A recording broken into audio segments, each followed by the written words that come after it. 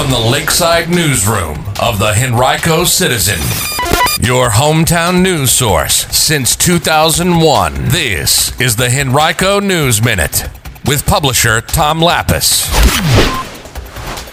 How newly proposed statewide district maps could impact Henrico in the Virginia House of Delegates and Senate, and a state championship for a Henrico football team. We'll have details in today's Henrico News Minute. It's Monday, December 13th, 2021.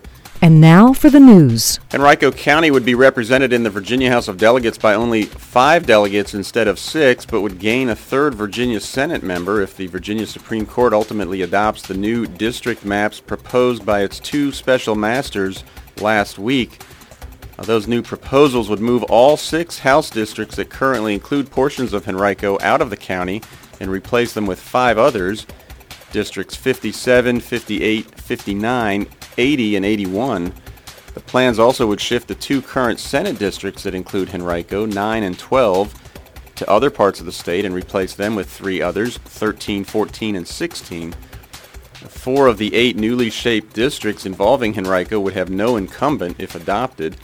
Those are the 57th, 59th, and 81st in the House and the 13th in the Senate. The Supreme Court named Bernard Grothman and Sean Trendy to draw new maps for the state's Congressional, House of Delegates, and Virginia Senate districts after Virginia's appointed redistricting commission was unable to do so itself earlier this year. Democrats had nominated Grothman for the role while Republicans selected Trendy. Now the court must decide whether to adopt the proposals as they are or to alter them before doing so. The plans created by the 2 men would move 2 current Henrico delegates, Democrats Schuyler Van Valkenburg of the 72nd and Lamont Bagby of the 74th, into the 80th district together. Democrat Rodney Willett, who currently represents the 73rd, would be the only incumbent in the newly shaped 58th. Current delegates John McGuire of the 56th, Dawn Adams of the 68th, and Dolores McQuinn of the 70th would be districted out of Henrico altogether under the proposed House map. In the Senate, current 12th District member Siobhan Dunavant would be the only incumbent in the newly shaped 16th, while current 9th District member Jennifer McClellan would be the only one in the 14th. There's no incumbent who lives within the boundaries of the proposed 13th District, which would include much of eastern Henrico as well as a number of other localities. You can read my complete coverage of this right now on henricocitizen.com by clicking on News and Government. Well, it was a big day for Varina High School's football team on Saturday. The Blue Devils won their first ever football state championship, claiming the Class 4 title in Lynchburg with a 28-21 win over Broad Run of Ashburn. The Blue Devils got out to a 14-7 halftime lead, extended it to 28-7 in the second half, and then held on to win by a touchdown. The Blue Devils head coach Marcus Lewis was a member of the last 2 Blue Devils teams to make the state championship game back in 1998 and 99. Both times those teams lost to C.D. Hilton of Northern Virginia in the title game.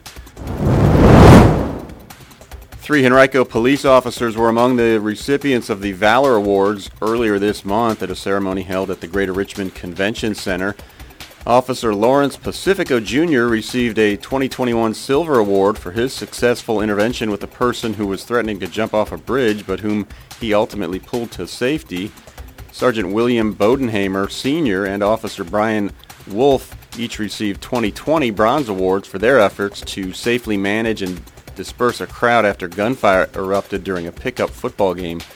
The 31st Annual Valor Awards, sponsored by the Retail Merchants Association, they recognized a total of 42 honorees from both 2020 and 2021 who were nominated by local fire, EMS, and police chiefs for courageous acts going above and beyond the call of duty. Last year's ceremony was canceled because of COVID. On Thursday last week, Henrico reported its most new COVID-19 cases on a single day in 3.5 months. The county witnessed 153 new cases Thursday, then another 121 on Friday. That pushed its 7-day average daily number of new cases up to 107. That's the highest that metric has been since September 26th. The last time the county reported as many as 153 new cases on one day was August 26th, when there were 161. The single-day record for new cases in Henrico, 326, came back on January 16th. Henrico's averaging nearly 400 new cases per 100,000 people in the past 2 weeks. That's about 40 higher than the statewide average, but hospitalizations and deaths remain incredibly low in the county. Just one new virus-related death was reported December 9th. That was the first one reported in 6 days. The county is averaging just one hospitalization a day in the past week. On Thursday, the Richmond and Henrico Health Districts announced that they will continue to operate a weekly community vaccination hub at the Eastern Henrico Recreation Center through February. That reverses an earlier decision that would have closed it at the end of this month in favor of a smaller site. The hub will continue, according to officials, because of increasing vaccination appointments there. Its hours in January and February will be Wednesdays from 1 to 4:30 p.m. Officials from Home Building Association of Richmond, several home building firms, and also Henrico County government teamed up last week to break ground at the future site of Richmond Home-A-Rama at Greengate in the far west end. A number of local builders were represented. The 12-day home show, hosted by HBAR and Markel Eagle Partners, will feature 5 new designer-furnished dream homes built simultaneously on one street that will showcase the latest decorating trends and technology. Home-A-Rama is expected to take place the second half of next year, but a specific show date has yet to be determined because of supply chain uncertainties. The event will benefit Ask Childhood Cancer Foundation.